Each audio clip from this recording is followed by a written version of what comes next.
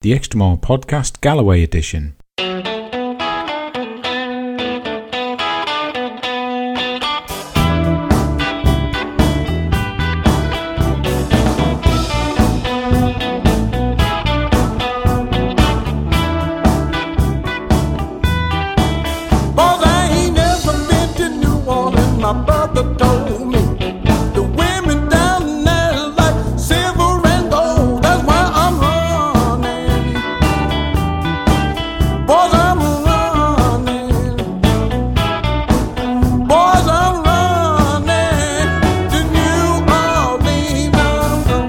The Extra Mile Podcast Galloway edition is a podcast for runners of all abilities who want to learn everything they can about the Galloway Run, Walk, Run training method right from Jeff himself. This podcast will run you right through Jeff's 20-week half marathon training schedule and gently get you to the finish line of your half marathon injury-free.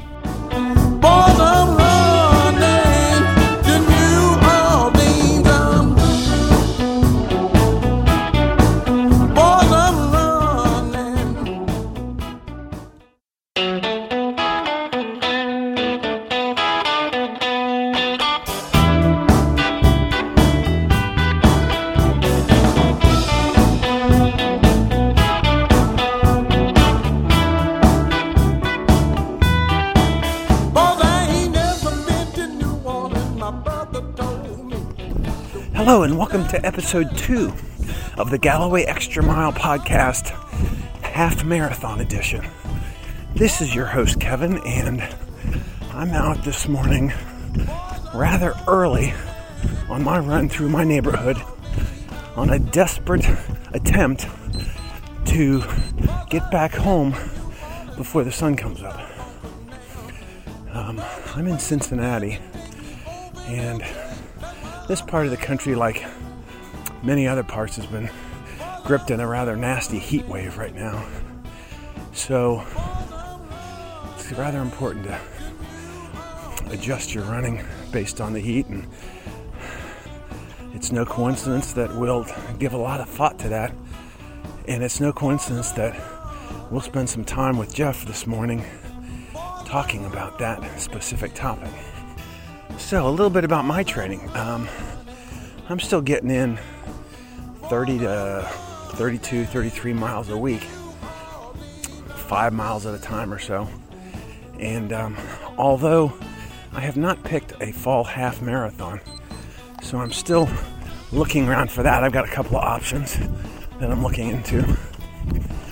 I am committed to running one. And one of the things that I want you to come away from this episode with is that if you are sitting on the fence, there's still time. And part of what Jeff and I and Chris would like to do is not just convince you that Galloway is the way to do this, but to convince you, first of all, that you can do it. So the good news is you still got time. Episode 1 of this podcast was a very high-level look at the Galloway Run, Walk, Run training method.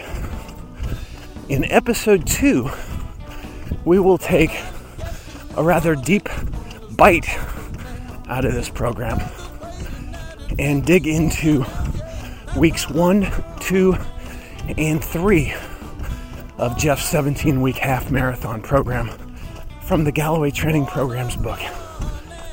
And within weeks 1, 2, and 3 of that program, we are looking at running a long run of 3, 4, and 5 miles.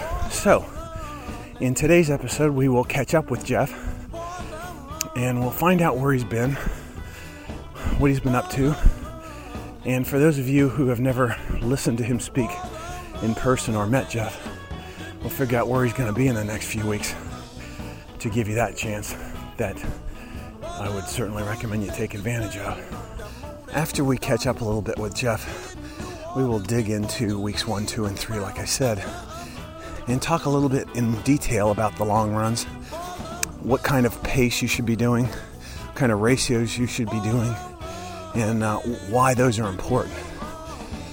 Weeks 1, 2, and 3 are meant, in my perspective, to be a way for you kind of to ease your way into this, get your feet under you, as it were, and see how this thing's going to feel to you, inserting walk breaks. Because in the next episode, we will be a lot more specific as to how fast and at what ratio you need to be doing based on your magic mile. But I don't want to get ahead of myself. We will talk in detail with Jeff about what you need to get you through weeks 1, 2, and 3. We will also, as I mentioned earlier, discuss this hot weather, making sure you adjust for that, why that's important. And then, after we have that discussion with Jeff, we will introduce you to the Galloway Extra Mile podcast guinea pigs. We'll check in on our 3 Galloway runners who are being e-coached by Chris Twiggs, introduce each one individually, and figure out who they are, a little bit about their running background, what race they're looking for, and then we'll dig into Chris's training program a little bit for each one, find out what specifically he is asking them to do. And we're not going to go week by week, but there are some various points that he will make based on the goal that these 3 runners have, so that's pretty cool stuff too. So check it out. Let's get to the good stuff. We'll chat again at the end of our conversation with Jeff and Chris and our guinea pigs, and y'all enjoy your extra mile.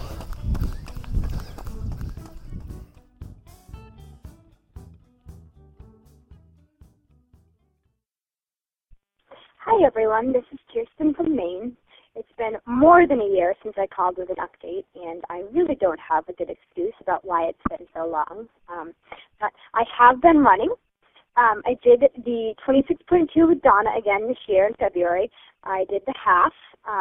It was not my best race. My Garmin died, my iPod died, so I had a hard time sticking to my planned run-walk ratio, but I did get through the race, and that was great training for the Santiago Marathon, which I did in April in Chile.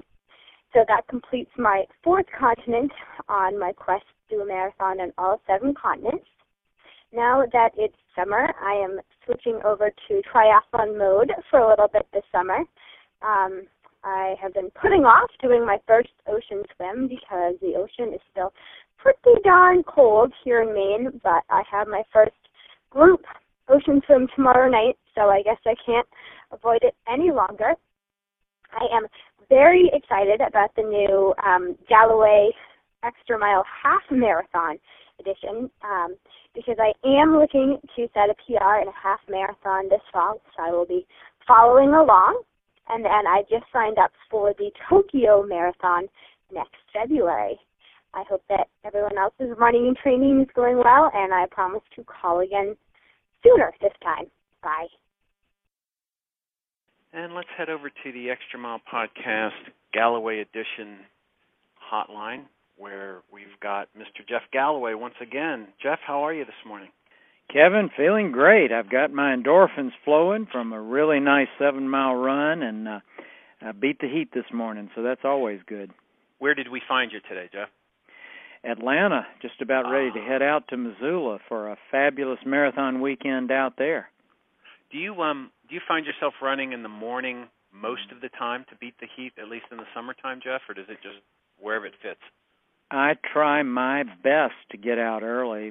The radiant intensity of the direct sunlight increases the adversity dramatically, not to mention that the sun generally causes the temperature to rise. But more than that even is the activation in humid areas that the sunlight does. It's just really makes the run a lot less comfortable later on. Oh, yeah.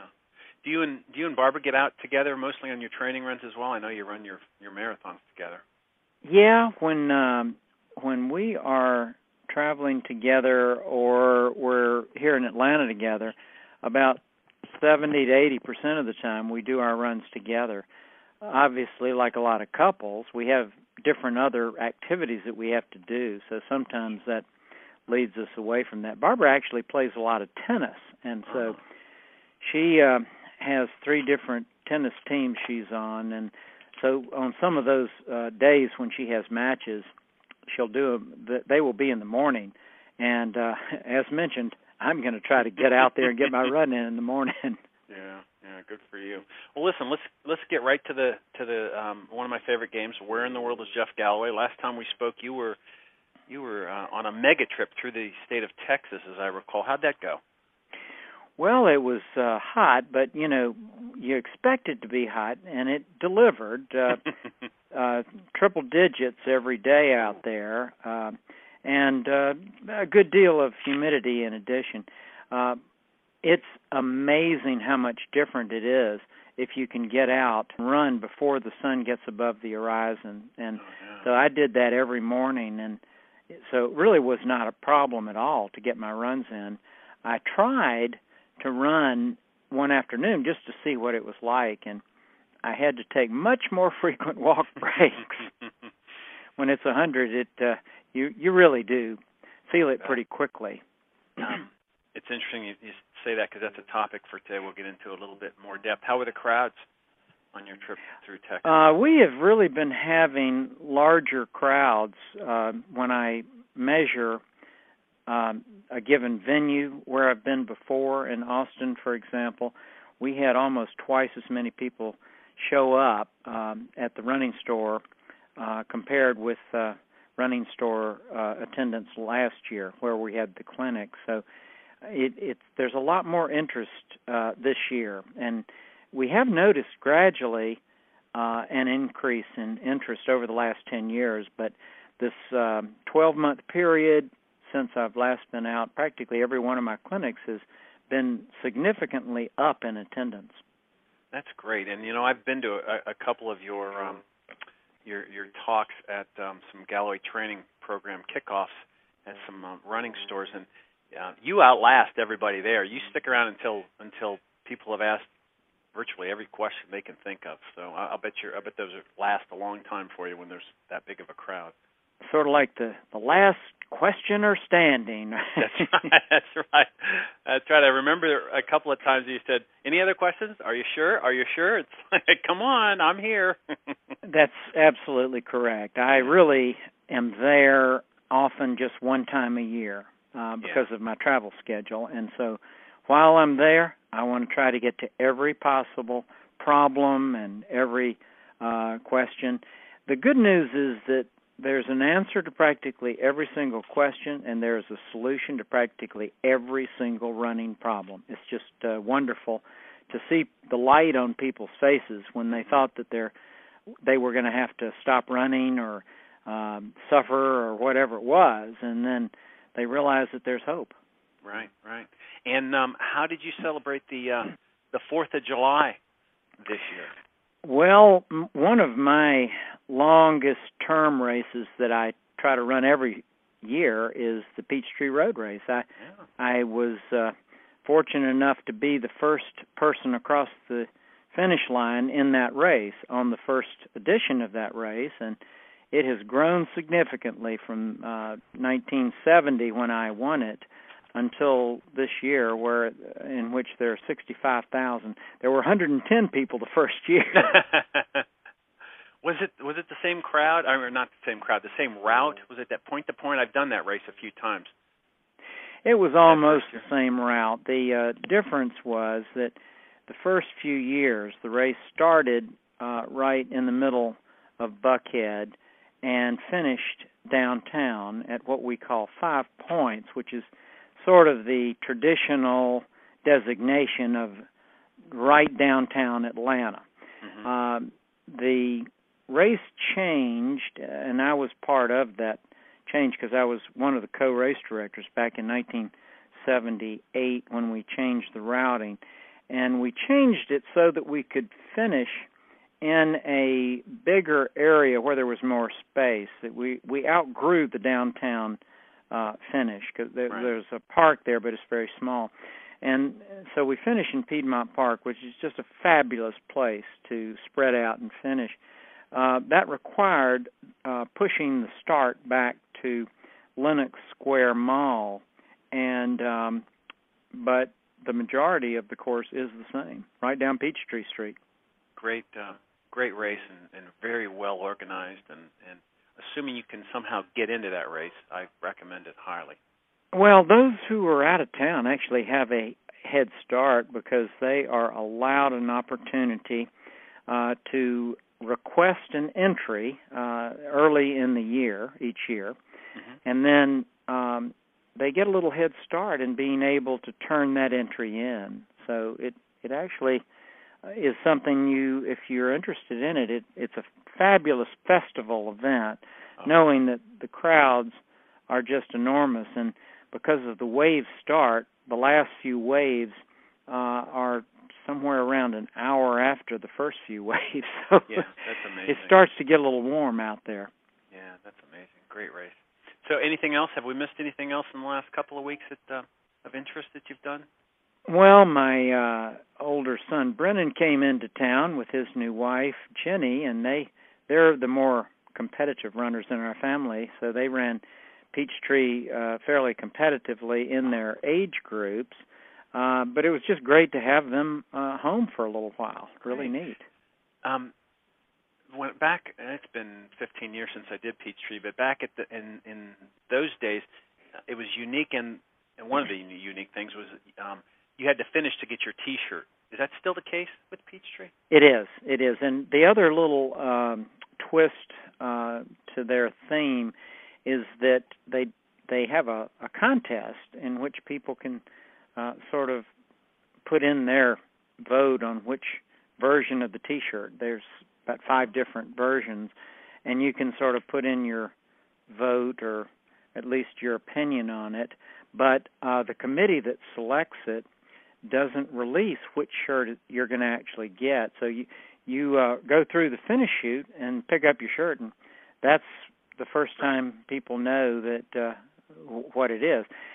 In fact, when Barbara and I were running Peachtree on last, I guess it was Thursday, we got to about the 4-mile mark, and some of the first wave people were coming back, and so one of the people that was running near us yelled to them, "What color is the shirt?" And they told us that it was black. First time that they've ever had a black T-shirt, especially for a July 4th race, which is a little strange. But in any case, it really it adds to the aura of it that you don't know what that shirt's going to look like, and you don't know what color it is. So anyway, it's a neat event. It gets Atlanta to its feet. What other city could you get 65,000 people to get up at all hours of the night so they can get down there and do that early morning race, and then, of course, the rest of the day you can do whatever you want to? Yeah, I will throw in a caveat for everybody. You should expect kind of maybe a stinky train ride home. You're going to take the train. I remember that, but it's a fun. Yes, well, there are a lot of sweat molecules pouring. So that's where you've been. What's coming up? I noticed you. I know you spoke about getting ready for Missoula.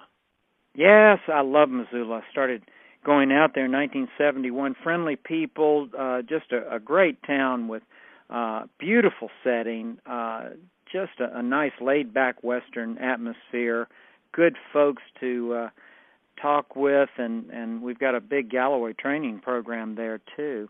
A lot of folks from around the West love that event, and it's growing in popularity. They actually closed out, of course, like so many races have. So next year, really, you ought to look at it seriously because it's a really fun and beautiful event. And what else? Well, after we get back for a day or two, I am the race director for a large corporate event that has about 18,000 people in it. that takes place in September. But we are kicking off a free 8-week Get in Shape program. So a lot of companies in Atlanta and surrounding areas of Georgia come to the event and use it as their wellness program.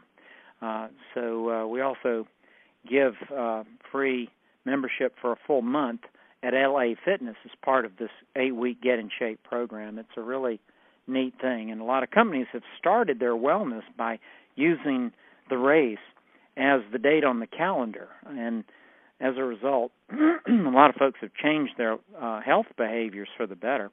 We're kicking those off as soon as I get back from Missoula, and then I head out to Florida for a series of our kickoff clinics down there for 26.2 with Donna and 13.1 with Donna, along with the kickoff training for the Disney events that will be coming up in the fall and throughout the winter. Then get back for a day and head off to Tahoe. Cannot wait. It's the best week I spend all year. Does Tahoe close out, so to speak? I know you have a lot of people for that one. Most years we do. It really depends on the lodge. We use the Squaw Valley Lodge out there as our retreat headquarters and the place where people stay. And it just depends on the week. This year it did close out because we used up all our allotment of rooms. Occasionally we will have a room or two left during the last 2 weeks, but usually it closes out about a month ahead. And it's just fun because people come from all over the country and usually a few foreign countries too. And it's just a nice extended family that stays in touch with one another throughout the year. Yeah. But the hikes and the runs are just spectacular. I've been to an awful lot of beautiful places, but the collection of beautiful trails, I haven't seen it as really nice anywhere else. Well, have a great time, and I know we'll catch up after you get back from that one as well. We are recording this conversation on July the 10th, on Wednesday, and so it'll probably be more like the middle of July, 15th or 16th, by the time people are actually listening to this. But this Friday's a big day as well. Let's not forget Friday. What happens on this Friday? Well, it's my birthday, Kevin, and thank you for bringing it up. It is always special plans? It's a wonderful thing to celebrate it with friends, and I'll be in the midst of activities at Missoula. Just a lot of good friends, and there are also some folks, good friends coming in from out of town there. So, yes, we will have a wonderful opportunity to celebrate. Well, good for you. On your way to running till you're 100, I bet, huh? Well, I tell you, that's my goal, and I'm sticking with it.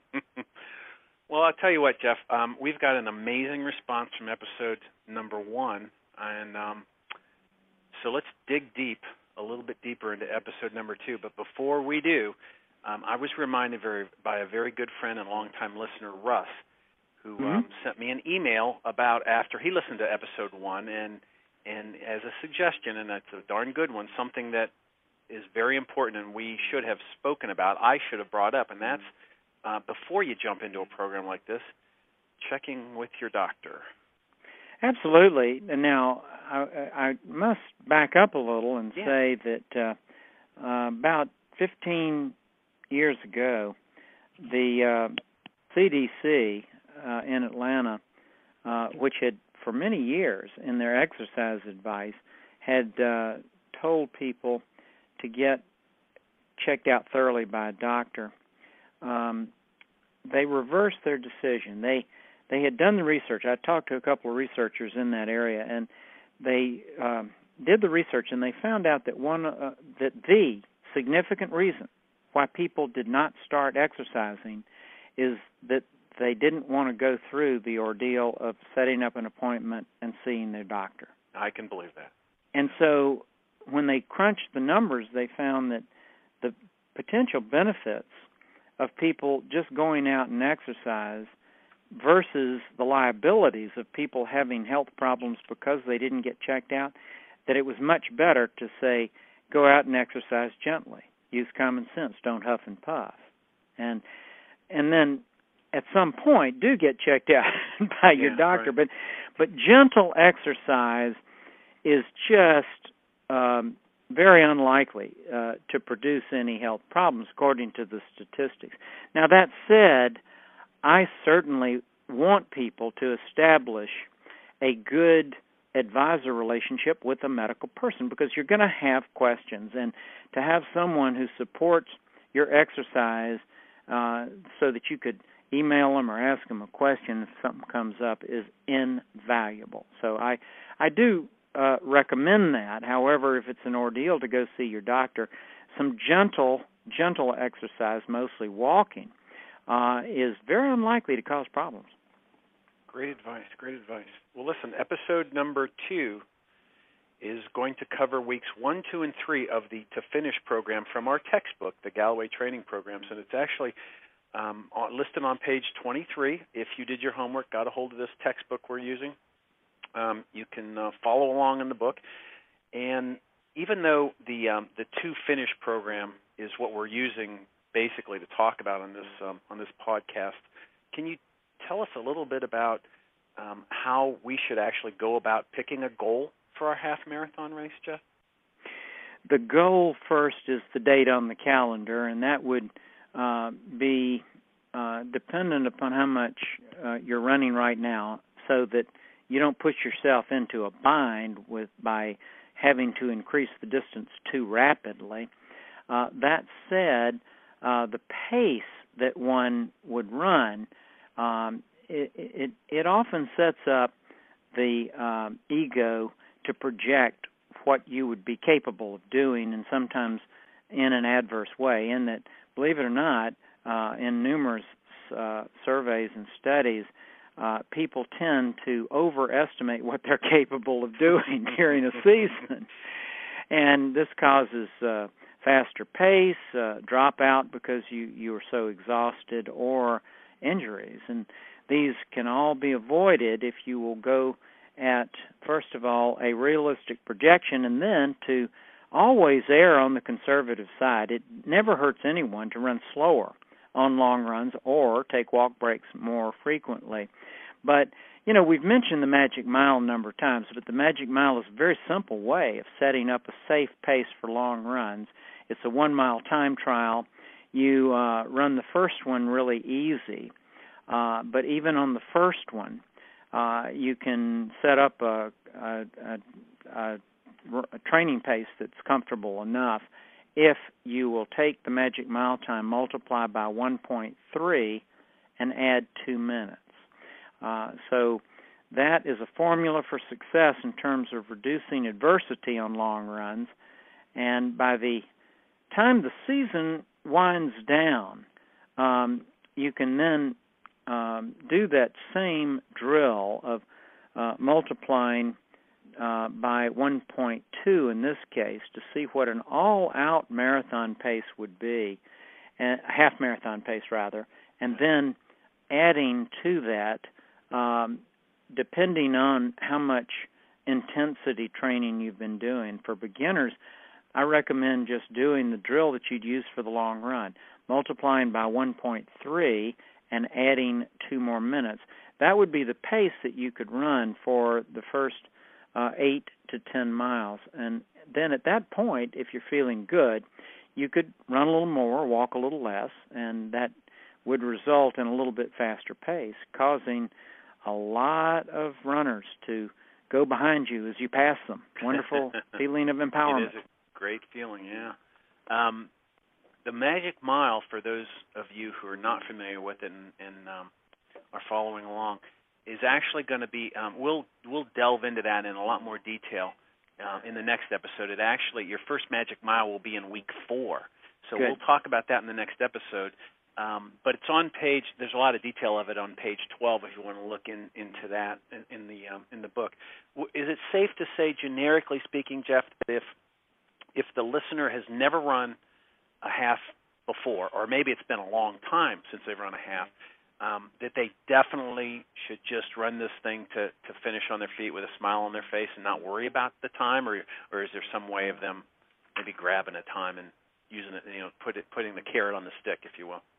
Well, Kevin, you are absolutely right in your first assumption, and that is the person that is doing it for the first time or making a big comeback needs to have a success experience, and the best way to ensure that is to run the whole training program at a conservative pace, as mentioned by the Magic Mile computation, and then to run most of your half marathon to finish so that you will just enjoy the heck out of it. Very good. So, like I said, the long runs for this episode, weeks 1, 2, and 3, are 3 miles, 4 miles, and 5 miles. So I want to get a little bit into that now, but before I do, some of our listeners, 3, 4, and 5 miles may be a little bit shorter than they're already running. Some of them may be running 5, 6, 7 miles as their long run already. So my question begins then, where do we start in our program if we look at it and say, well, 1, 2, 3, 4, and 5 miles, I'm already doing 6. How do we adjust this program for that, Jeff? This is a really common question, and it is perfectly appropriate to run the distance that you're currently running. Let's say that the schedule says 3 miles, but you're already at 7. Well, you can run 7 miles every other week until the schedule catches up with you, and then just go with the schedule from that point. Ah, very good. So as an example, if you're looking at page 23, which is where the program is, you'll notice that week 5 has a long run of 6.5 miles. So as Jeff said, if you're already running 6.5 miles, just keep doing it weeks 1 through 5, and bam, you've caught up, and then grab the program from there. Absolutely. Great. So let's get back to the beginner or somebody who's maybe doing this for the first time in a long while. The very, very first run out the door, Jeff, let's say it's 3 miles on your schedule, and we're not really going to do a magic mile until week 4. What do I want to do out the door the first time as far as a ratio goes or maybe a pace? Well, it's all over the place depending on the background of the person and what the person has been training lately. But I would start with whatever is a comfortable pace for the regular runs that one is doing. And by comfortable pace, I mean that you're not huffing and puffing. Right. And if you haven't been taking any walk breaks at all on the short runs, it would be okay to not take walk breaks or to have it be mostly running if you want to do it that way. However, for beginners, I strongly recommend that you have a fairly liberal walk break ratio in terms of nonstop runners could do something like 2 in 1 or 3 in 1, and those who are more beginner oriented could work more in 30 seconds, or 60 seconds, 30 seconds, or even 20 seconds, 20 seconds. And those who are really having any struggle issues with running to any extent could start with 10 seconds to 20 seconds running and double the amount of walking. So run 10 seconds, walk 20, or run 20 seconds, walk 40, or run 15 seconds, walk 30. And that usually allows for the body to completely recover. Great. So kind of play with it, I guess, for the next few weeks and make sure you're very comfortable. In week 4, we're going to do a magic mile that will, as Jeff will get into, give you a lot more detail on where you ought to be for these long runs. Yeah, and the Galloway Training Program book has a lot of information and explanation about this, too, about how you match up the walk breaks with the pace per mile. The overriding rule in the beginning is no huffing and puffing, because if you start to huff and puff, you're exceeding your speed limit, and you will either make the workout very uncomfortable by the end, or you could actually hurt something. So start to huff and puff, back up, take more walking, less running, maybe have an extended walk break to let the body catch up of 3-4 minutes, and then start back. the more detail that Jeff's referring to is on page 22 in the book. You'll get a lot of great tips on exactly what to do before you head out the door for the first time.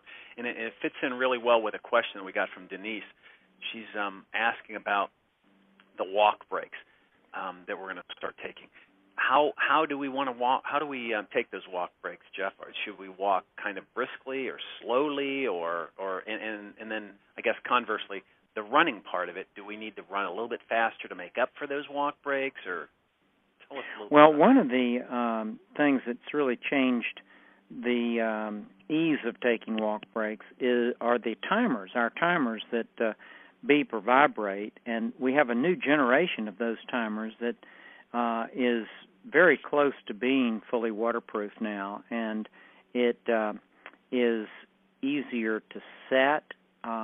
It's more compact. Anyway, they are the Galloway Run, Walk, Run timers at jeffgalloway.com. But to answer your question about how one should walk, it should be a comfortable pace walk, because job one on the walk break is to recover from the running segment. However, you don't want to have a long stride, mainly because long strides produce injuries. And I've heard from a number of people now over the years who never got injured running, but they got injured walking because their stride length was too long. It is okay to train yourself to be a faster walker through a short stride with quicker turnover rate, but avoid a long stride.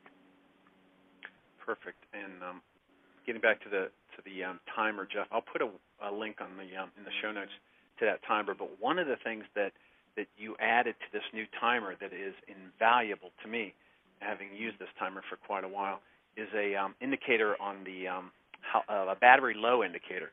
Yes, I can't tell you how many times I've headed out the door with my older one and looked down and it was blank. Yep, that is so good to mention. I forgot about that. That's another enhancement. Same price. Good for you. Same price. Thank you for that.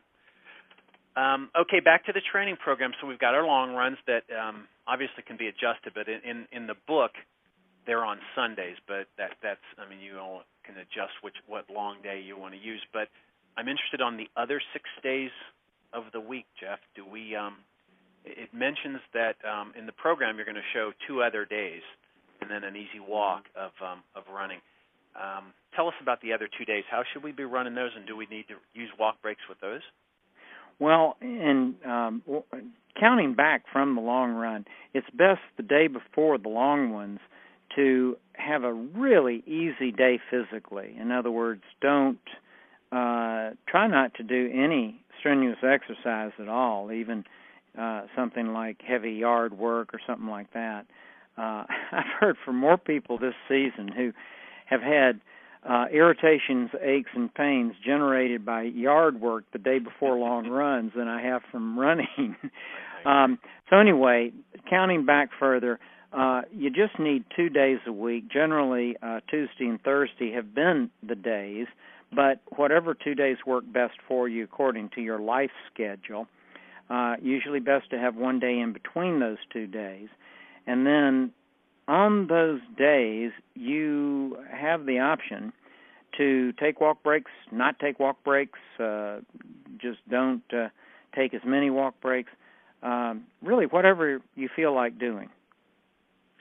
And Jeff mentions the day off before your long run. That advice will become more and more important, and the wisdom of it will be a lot more important as you get out to 9.5, 11 miles. You might be thinking, well, I'm only running 3 miles tomorrow, and maybe that's right. But once you get out a little bit further, I think you're going to enjoy that day off before the long run a lot more.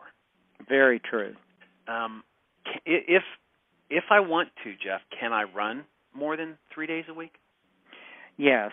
Those who are used to running more than 3 days a week could continue with that. I don't recommend, as someone is increasing the mileage regularly into a half or full marathon, that they add more days to the week also. So if you want to get more exercise and you have been doing 3 days or less per week running, then it would be best to do cross-training, something like running in the pool, to walk. You can put in 10,000 steps, or to do some other non-pounding type of exercise, even elliptical or rowing machines, cycling, swimming, stuff like that. Right. Great. Let's talk a little bit more in detail about just the long run. Does it matter how fast we run or at what pace we do those long runs? I know we're going to figure out our magic mile, and it's going to say based on this you should be running this pace. Does it really matter to us if we need to adjust that? Should we stress about that? Well, first of all, the endurance is the same whether you run it really fast or really, really slow or anything in between. What differs with speed is the rate of injury.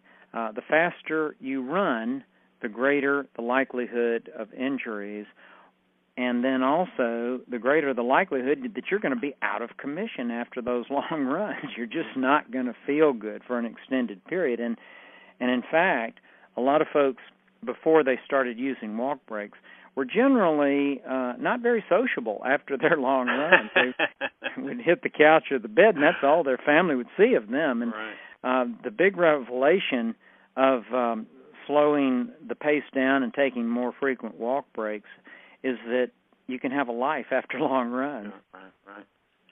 So we spoke a tad about this at the beginning of the show when you mentioned about going out on your run this morning. But we're beginning this program pretty much in the dead of summer with the long heat. So let's remind everybody on these long runs, no matter whether they're 3 or 4 or 5 miles, or once they get up to even longer than half marathon distances, adjusting for the heat. Can you talk a little bit about that? Well, heat is dangerous, and it is the greatest cause of serious health problems that are directly associated to running. The good news is that if you schedule your runs appropriately, increase the frequency of the walk breaks, and slow down the pace, that you can usually manage heat issues very, very well, very effectively. It is the amount of running that causes your core body temperature to increase into the unsafe zone. So as the heat increases, the frequency and the amount of walking should also increase, because walking doesn't elevate the core body temperature to any great extent. So that said, what we do in our Galloway programs is we have pace group leaders that enforce the slowdown rule, which is 30 seconds per mile slower for every 5 degrees above 60. And for those who live in kilometer countries, it's 20 seconds per kilometer slower for every 2.5 degrees centigrade increase above 14 C. But if you follow those guidelines, you're going to stay in a very safe zone, and when in doubt, walk more than that. The bottom line goes right down to the fact that you're going to get the same endurance even if you walked the whole darn distance. So if it's a really hot day and you're not feeling good, most people can walk it without any significant health risks, and they will still get all the endurance. Finally, starting early, and so early that you finish before the sun gets above the horizon, has been an extremely wonderful thing in the summertime, both for the overall comfort and less adversity, but it also takes you out of the radiance of the sun that just causes you to feel so bad and can create a number of other heat-related issues. So what we do in Texas and Florida, several of the areas there where it's very hot and they're having long runs, they will actually start their runs between 2 and 3 in the morning.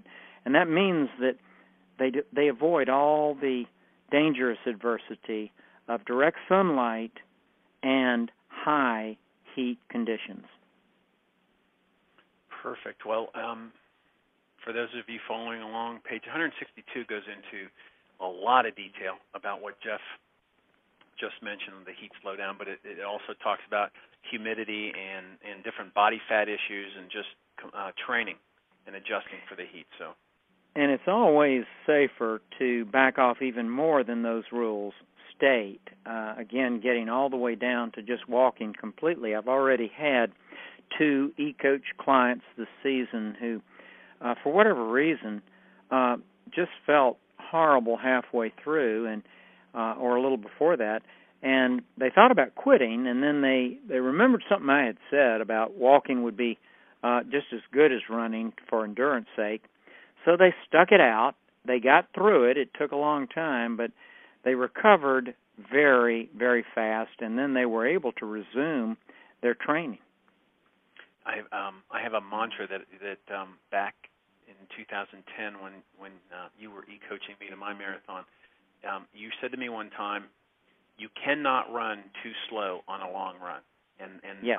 I mean, that's in the back of my mind, and when I'm out and I feel terrible or start to feel terrible, I say that to myself, and then I just automatically slow down or add walk breaks to it. And it's so true, so true.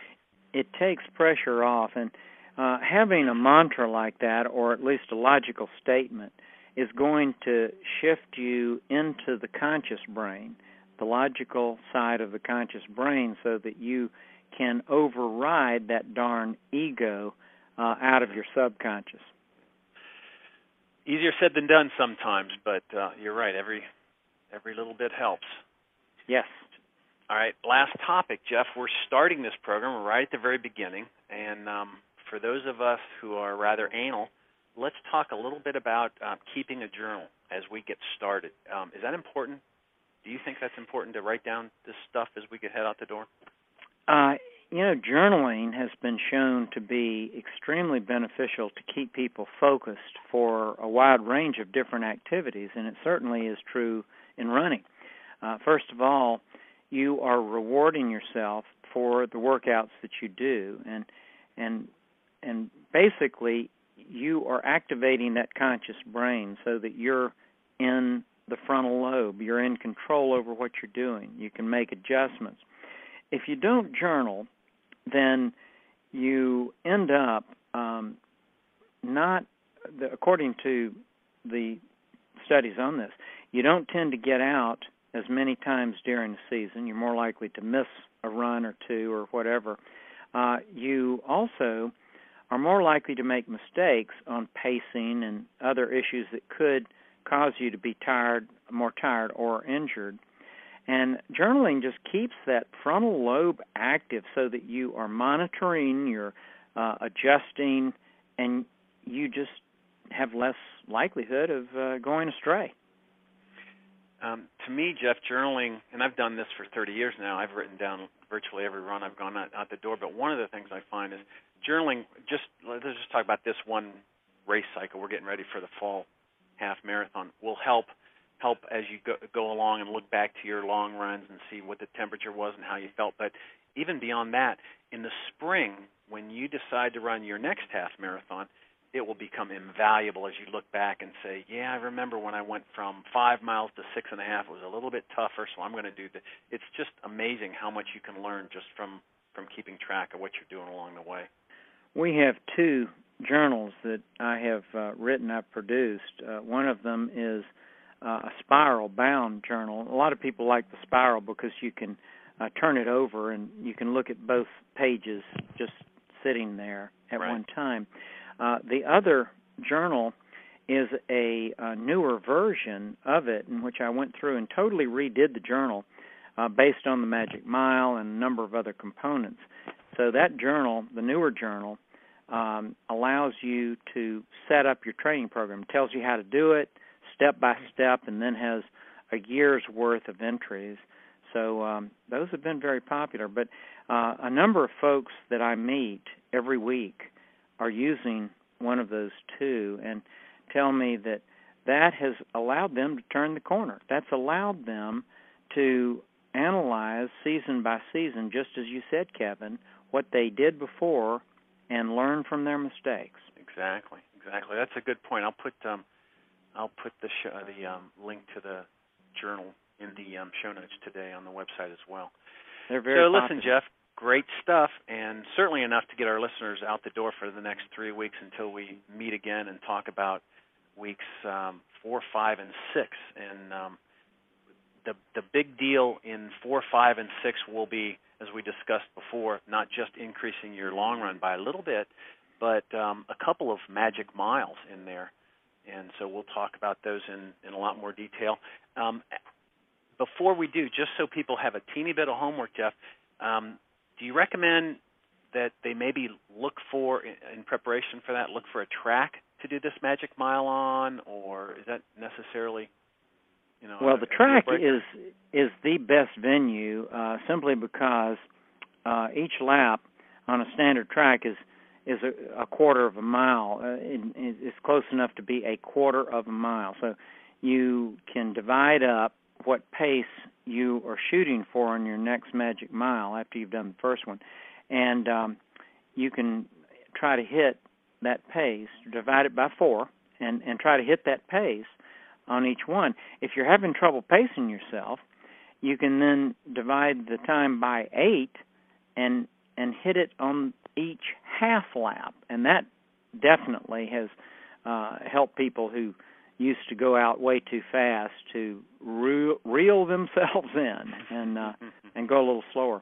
Yeah, track is really a good venue, but realistically, there are some people that just don't live near a track, and you can either use a GPS device to measure quarter mile, eighth of a mile segments, or you can, some parks have measured segments there.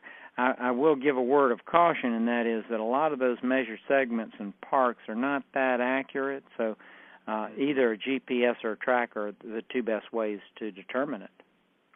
One other caution, though, and that is that the GPS devices have a function called average pace, and those things are really not that accurate. You really need to just do the old school way, and that is to measure out in advance a quarter of a mile or an eighth of a mile every one, and then you can keep the same course for every one of the magic miles.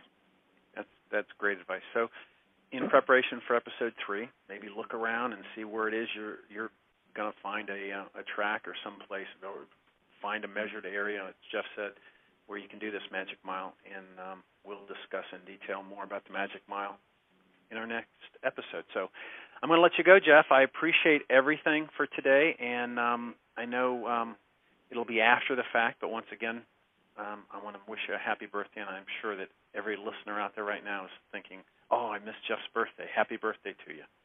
Well, I usually celebrate it out west, either at Tahoe or at Missoula, so maybe I can look forward to see some of you at either of those, and if not, in future years, we can celebrate that birthday together.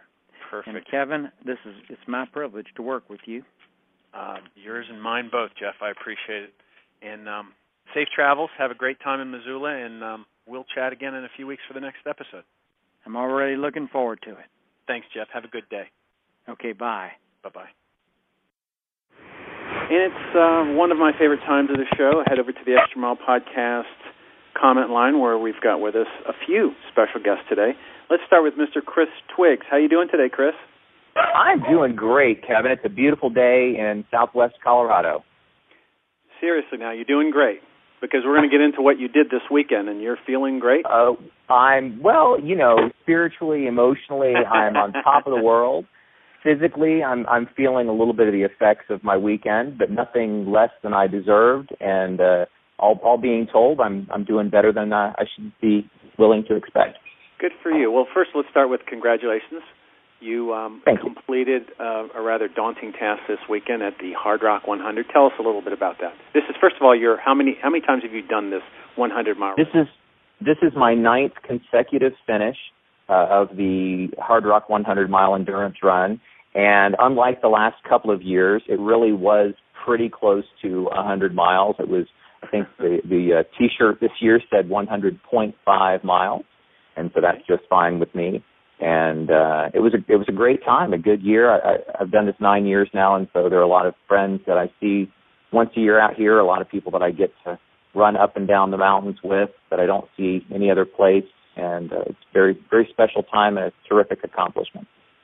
Well, congratulations. And you ran 100.5 miles in how long? This year it took me 40 hours and 19 minutes. And, you know, I think for a lot of ultra runners, people will ask, well, how long does it take you to run 100 miles? And honestly, it's very dependent on the course. It's very dependent on the weather.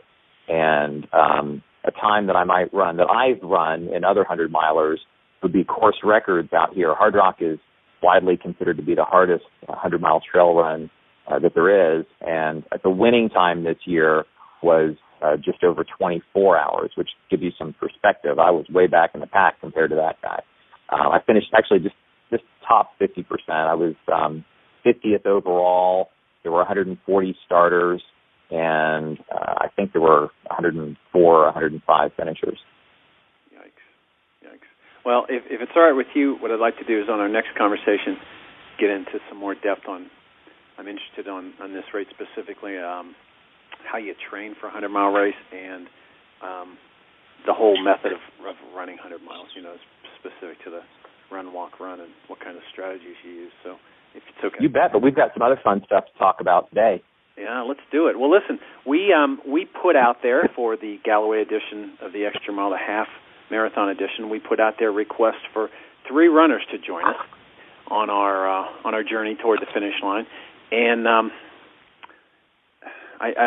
I'm embarrassed to say how many people we got actually request to be a part of this.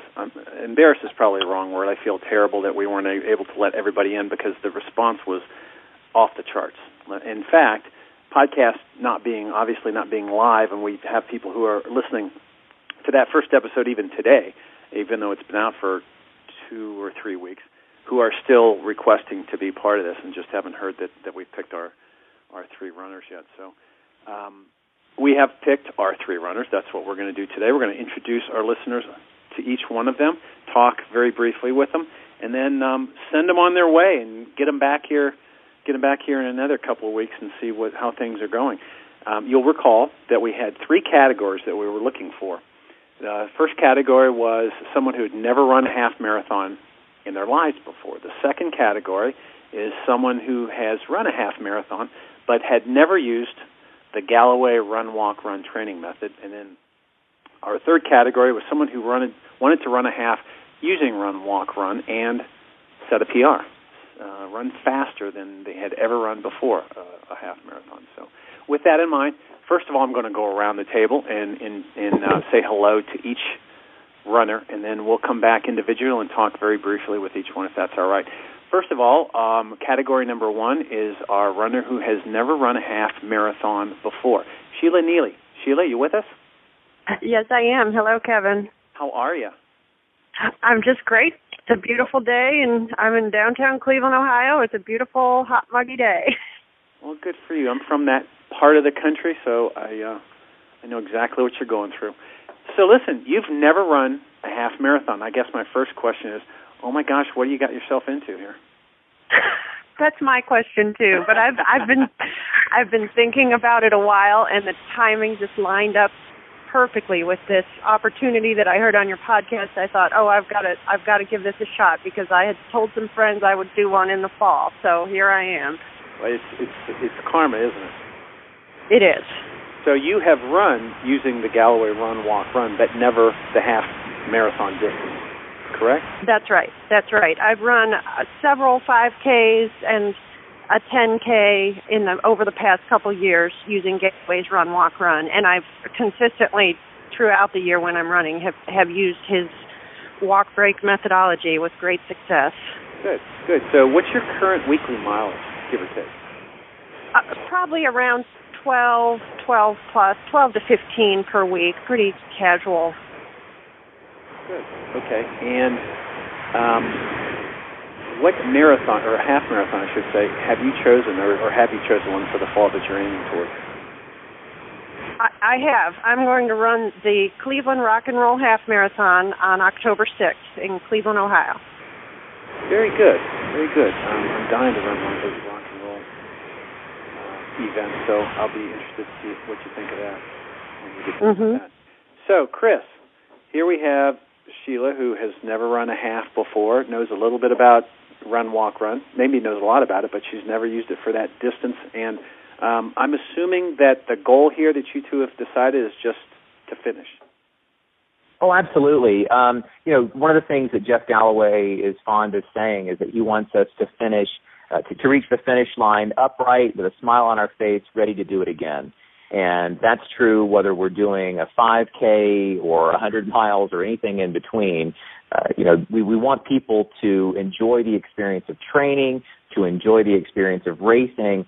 And this whole thing, all that we're doing is not about preparing someone for one particular race. It's about living a lifestyle of fitness that's going to be healthy and positive physically and mentally and spiritually for all of us. The impact that Sheila is going to have on her family and her friends and her coworkers through her accomplishment is going to be incredible. Not only will she have this great experience of finishing her first half marathon, but she's going to inspire people that she may never even realize she's inspired. So I'm very excited for what she is going to be going through. I'm really interested to follow her progress, and I'm honored to be coaching her through this. Very good. Can you point out any particular parts of Run, Walk, Run that will be emphasized or rather important to Sheila as she tries to complete her first half? Sure, of course. Well, one of the things, because she is training in the summer, as all of us are right now, and because she's mentioned that it's pretty hot where she is, she needs to be willing to slow down if she feels that she's getting tired early in the run. It's always okay to go slower than what was prescribed. The guidelines that I've given her are not intended to be challenges to her to run up to a particular pace. We just want her to get through the distance. She can take more walk breaks as needed, especially early in a run. Taking extra walk breaks can help you ease in and warm up to it, and that's a good thing. Also, one of the things that Sheila didn't mention, but that she told me in our conversation earlier, is that she is an avid rower, and she goes out and she does. I don't even know what is it called, Sheila, exactly that you do? I row on a crew. It's an 8-person shell, and it's kind of recreational. We row once a week and have a couple of races per summer, so I have to have that in the mix as well. There it is. So what we did is we adjusted her running schedule to make sure that she's rowing on the same day that she's running, so that she's not rowing one day, running another, and thereby taxing her legs 2 days in a row. Leg workouts should be done on the same day as a running day, which is counterintuitive for some folks, but it is important that those legs get some rest. So those are the sort of things that we've been talking about, and what I'm looking forward to following with Sheila. Perfect.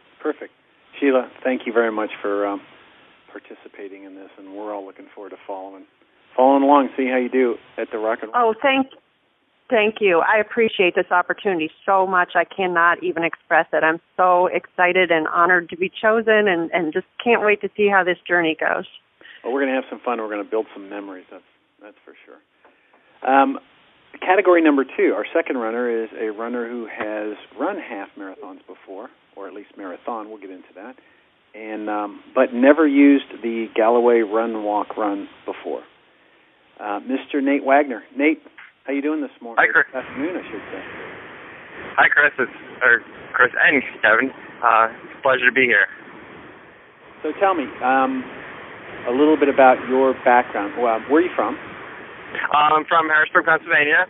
Actually, just driving down 81, and it's nice and hot like it is in Ohio, I'm sure. And it's beautiful out here. And I am my running background. I've run about 5 half marathons and ran a marathon last year. So I've been doing this for a little while. And you have a you've run a half marathon. What's your PR in the low 2s? Right? It's 2:18:40. You got to put that 40 in there, you know. Not necessarily. All right, so good for you. So, in your category, here's what I'm interested in. How many years have you been running, Nate? I would say about 5 years, probably. Okay, 5 years and about 5 half marathons, and yet never using run, walk, run. Why is that? You obviously have some reservations or concerns about it, or do you? Just that stigma of, kind of like you hear a lot. I just don't want to. People think walking is getting the easy way out, and I just decided that I needed, that was my main reservation is, real. They say, just you got to run the whole way through. That's the only way. My goal is to run the whole way through and not take any walk breaks. Right. Somehow that walking is cheating or something. So I bought into that a little bit too much, I think, in the last 5 years. So. Yeah. Tell me, comparing this training cycle, is there anything different that you're looking for or expecting from some of the other training cycles you've used in the past where you did not take walk breaks? I mean, are you expecting anything better or different? Well, I've already experienced little to no fatigue after my long runs. I did 5 mile run walk last Friday, and I was kept I don't know, it to hurt or something, and I didn't have any of that all day at work. I was all kinds of energy, and it was awesome.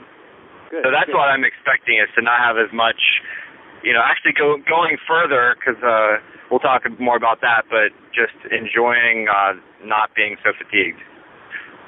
Here. I understand what you're saying. So we'll be interested to see how that plays out. Do you have a race in mind? Yeah, the Hershey Half Marathon in October 20th. Oh, yeah. And I had already scheduled another half marathon in there, and it fits perfectly in the schedule as my 13-mile training run. So Chris and I made that. It fits snugly in there. So is there chocolate at the finish line at Hershey? Yep. Actually, there's a chocolate stop towards the end, which I bypass because, mile 10 and chocolate and I don't go together too well. Very cool. So, Chris, he's never used run, walk, run, has maybe a little bit of reservations, and he's looking to finish this thing with a smile on his face and upright. What do you think is important for Nate to remember in his training? Well, I think it is important for him to kind of ignore any of the comments that some of his friends and running buddies might make about taking walk breaks. Is walking an easy way out? Absolutely, it's an easy way out. It's the easiest way to finish a half marathon or any distance is to put in walk breaks. That doesn't mean it's slower, and that doesn't mean it's cheating. In fact, we have Boston qualifiers, as you well know. We have people that have run very, very fast marathons and half marathons. In our cities where we have Galloway training programs all over the world, we've got people winning their age group and sometimes winning races taking walk breaks. So it's nothing wrong with it. It's what we're intended to do, and it's definitely the easy way to do it. If you're looking for pain, if you're looking for agony, I recommend getting into a bad relationship. But don't look for that in your training program. One of the things that Nate and I have been talking about is his consistency. He confessed that he has had some problems in the past with being consistent in his training, and so I'm hoping that having a schedule and checking in with me often is going to keep him on target. And the other thing, he mentioned that he had a little bit of a foot issue, and so part of his schedule that's a little bit different from the others is that we're putting in some water running for him, which is a wonderful way for him to keep up his aerobic efficiency and also to get some good biomechanical efficiency by training the legs to go through the water in the most efficient path. So he's doing some pretty good water running as well as the land running that we have him doing. Very good. Nate, just so you know, Chris was completely teasing about the bad relationship, and he's recommended that because it, besides being painful, it's very expensive. So I'd stay away from the bad relationship. And by the way, I love the water running. It's a lot of fun. So if anybody can get a pool and do it, it's good stuff. You guys, Chris and Nate, you're probably not far enough along, but at some point what I'm very interested in this category is, Chris, you and Nate, after some magic miles, I guess, setting some sort of a goal as far as a time goal, whether, I know that the big thing is to finish with a smile on your face, but the fact is that Nate has run half marathons in the low 2:20, whatever. And so at some point, I know in the back of his mind is going to be how close can I get to that thing. And so I can already see the wheels turning in Nate's head for this. So I'm interested at some point. I have it in my mind. I don't know if I would utter it out loud though. Yeah. I'll tell Chris. Yeah. Okay. So our third category is picking a runner who has run a half marathon before, but wants to use run, walk, run to set that PR. Suzanne, are you still with us here? I'm still here and listening. Yes. Are you calling us from beautiful Chicago today? I am. I'm sitting here right now looking over Millennium Park, actually.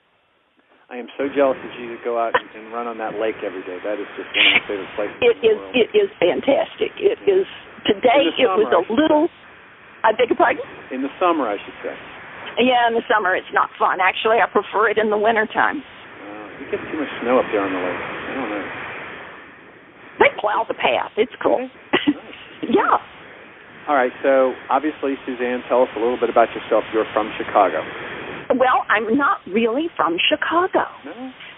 Alabama, Georgia, and Tennessee. And about 15 years ago, I fell in love with the city and was up here as a consultant, and the company that was renting me offered to buy me, and I took them up on it. There you go. So I'm a transplant. Can you tell us a little bit about your running? How long? How many miles? I've been running for about 4.5 years now. I started at age 60 when a girlfriend of mine from high school that I hadn't talked to in about 40 years called up, and she said, I got a great idea. Let's run a half marathon. And I said, sure, why not? Because she's sort of one of those people that can talk you into anything. And hung up the phone and thought, you're an idiot. Because the last time I had run, I was 12, and that was like a 48-year gap. So I got a bit of a training program and was doing some running and muddled through. And July the 13th, 2009, ran my first half at age 61. Good for you. And how many halves have you run? Pushing 30 now. Whoa. I just sort of use them for training runs. Each one builds on itself. And that's a running mecca that you live in up there. Yeah, it is. I can go out. There's probably a half every month if I wanted to. And you're going to use run, walk, run to run a PR. What is your current PR? My current PR is 2:38:39, and I did that in Edinburgh, Scotland. On a downhill course with perfect weather. So it was and wonderful people to talk to, and so it was just a fantastic day. So sounds like you ran that one on adrenaline, huh? Pretty much. I was. Tell me what race you've got in mind. I've got two in mind, so that if I blow it on one, I got a do-over.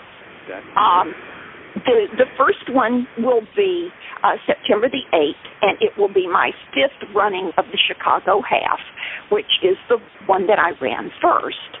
And if the wheels fall off, because the weather in Chicago early in September could be beautiful, or it could be 85 degrees out there. There is a second one 2 weeks later, an inaugural race here called the Women Rock, which will be on my actual running path. The Chicago half is on the street, and it runs backwards from the way that I normally do. It starts down south and goes north. And the Women Rock will be starting in Grant Park, taking off and following the Lakefront Trail down south to where I normally turn around and come back. Wow, you're on home territory there, huh? Yeah. I mean, it's very easy to practice, and I know right where the hills are and what the hills are. Well, good for you. Chris, what's going to be important for Suzanne as she moves forward?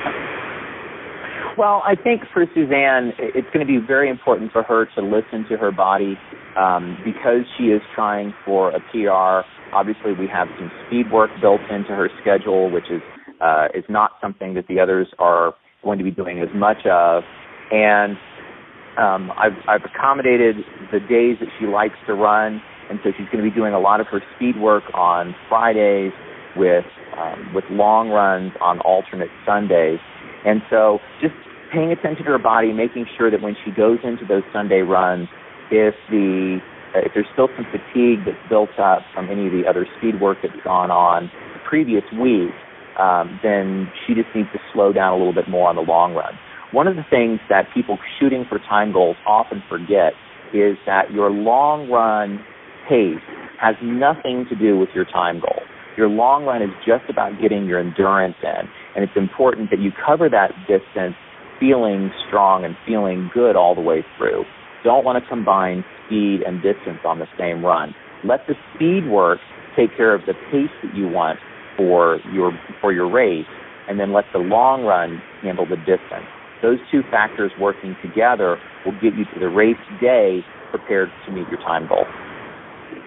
Perfect. So I'm pretty excited about this. And one of the things I'd like to do, obviously we're going to have you all back, but I'd like to make sure if there's, I'm speaking now directly to Nate, Suzanne, and Sheila, if there's things within this program that you aha moments or things that you think the vast majority of our listeners should know about this, please make sure we bring that up, because it's not just getting you guys into to meet all the goals that you've got. It's I'm trying to leverage what Chris is teaching you guys and the things that you're learning to the rest of the listeners, and the more to the extent we can do that, the better this thing will be for everybody. So I appreciate your time today.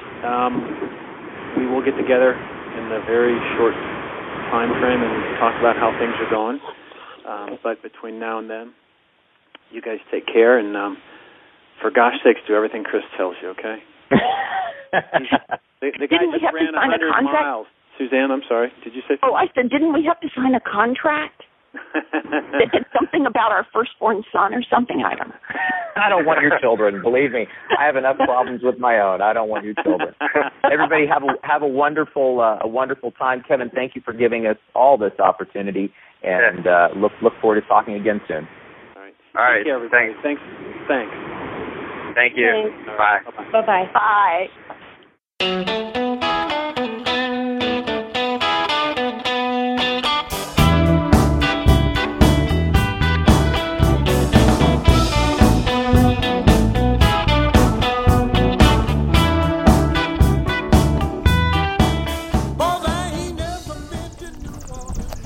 So there you go, episode 2 of the Galloway Extra Mile Podcast Half Marathon Edition. Good stuff, huh?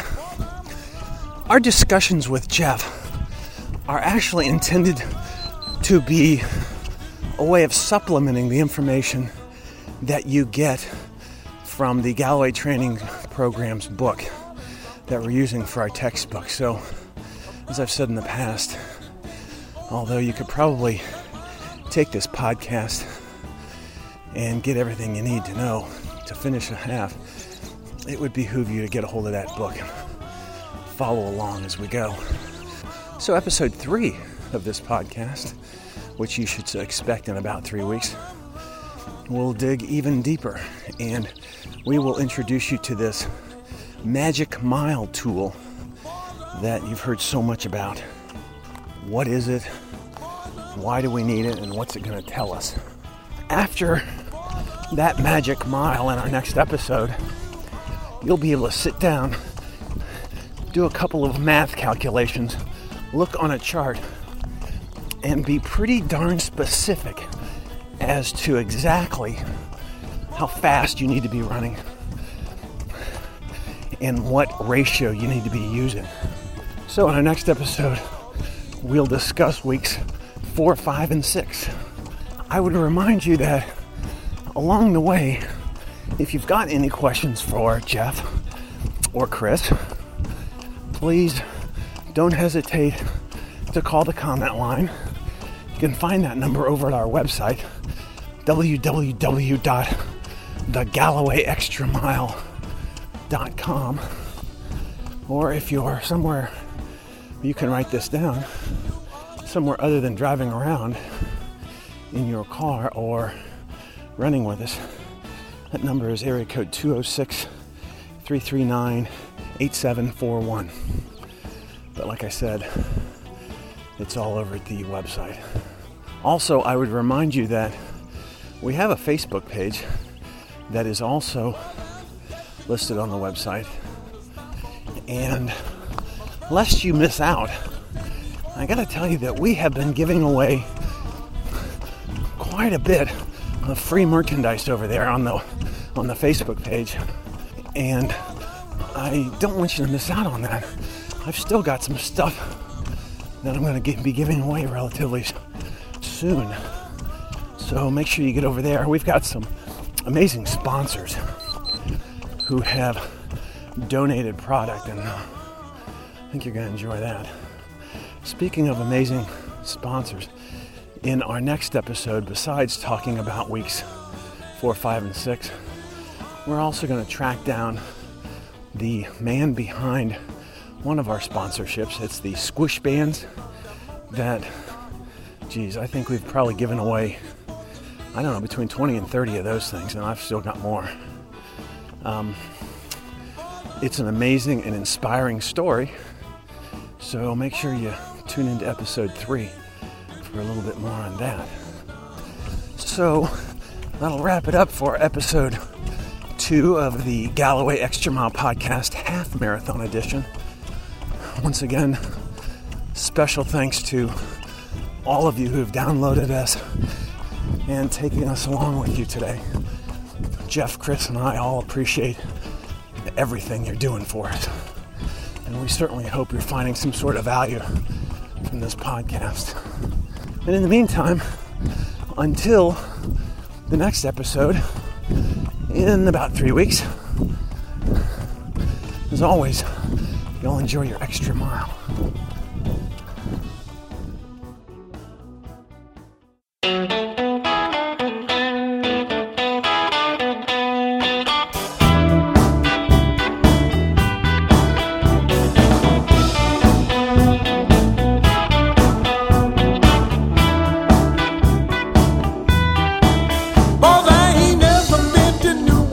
My brother told me the women down there like silver and gold. That's why I'm running.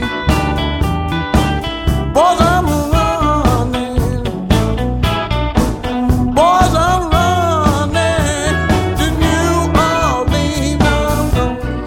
Orleans. Thanks for joining us on the Extra Mile Podcast Galloway edition. Please visit our website at www.thegallowayextramile.com to see the show notes for this episode of the podcast. You can email us with your feedback about the show at thegallowayextramile@gmail.com. If you would like to send us your audio comments about the show or have questions about Run Walk Run, please send an audio file to thegallowayextramile@gmail.com. We'd love to hear from you. Thanks very much for downloading the show, and we look forward to joining you again soon on the next edition of the Extra Mile Podcast, Galloway Edition. Boys, I'm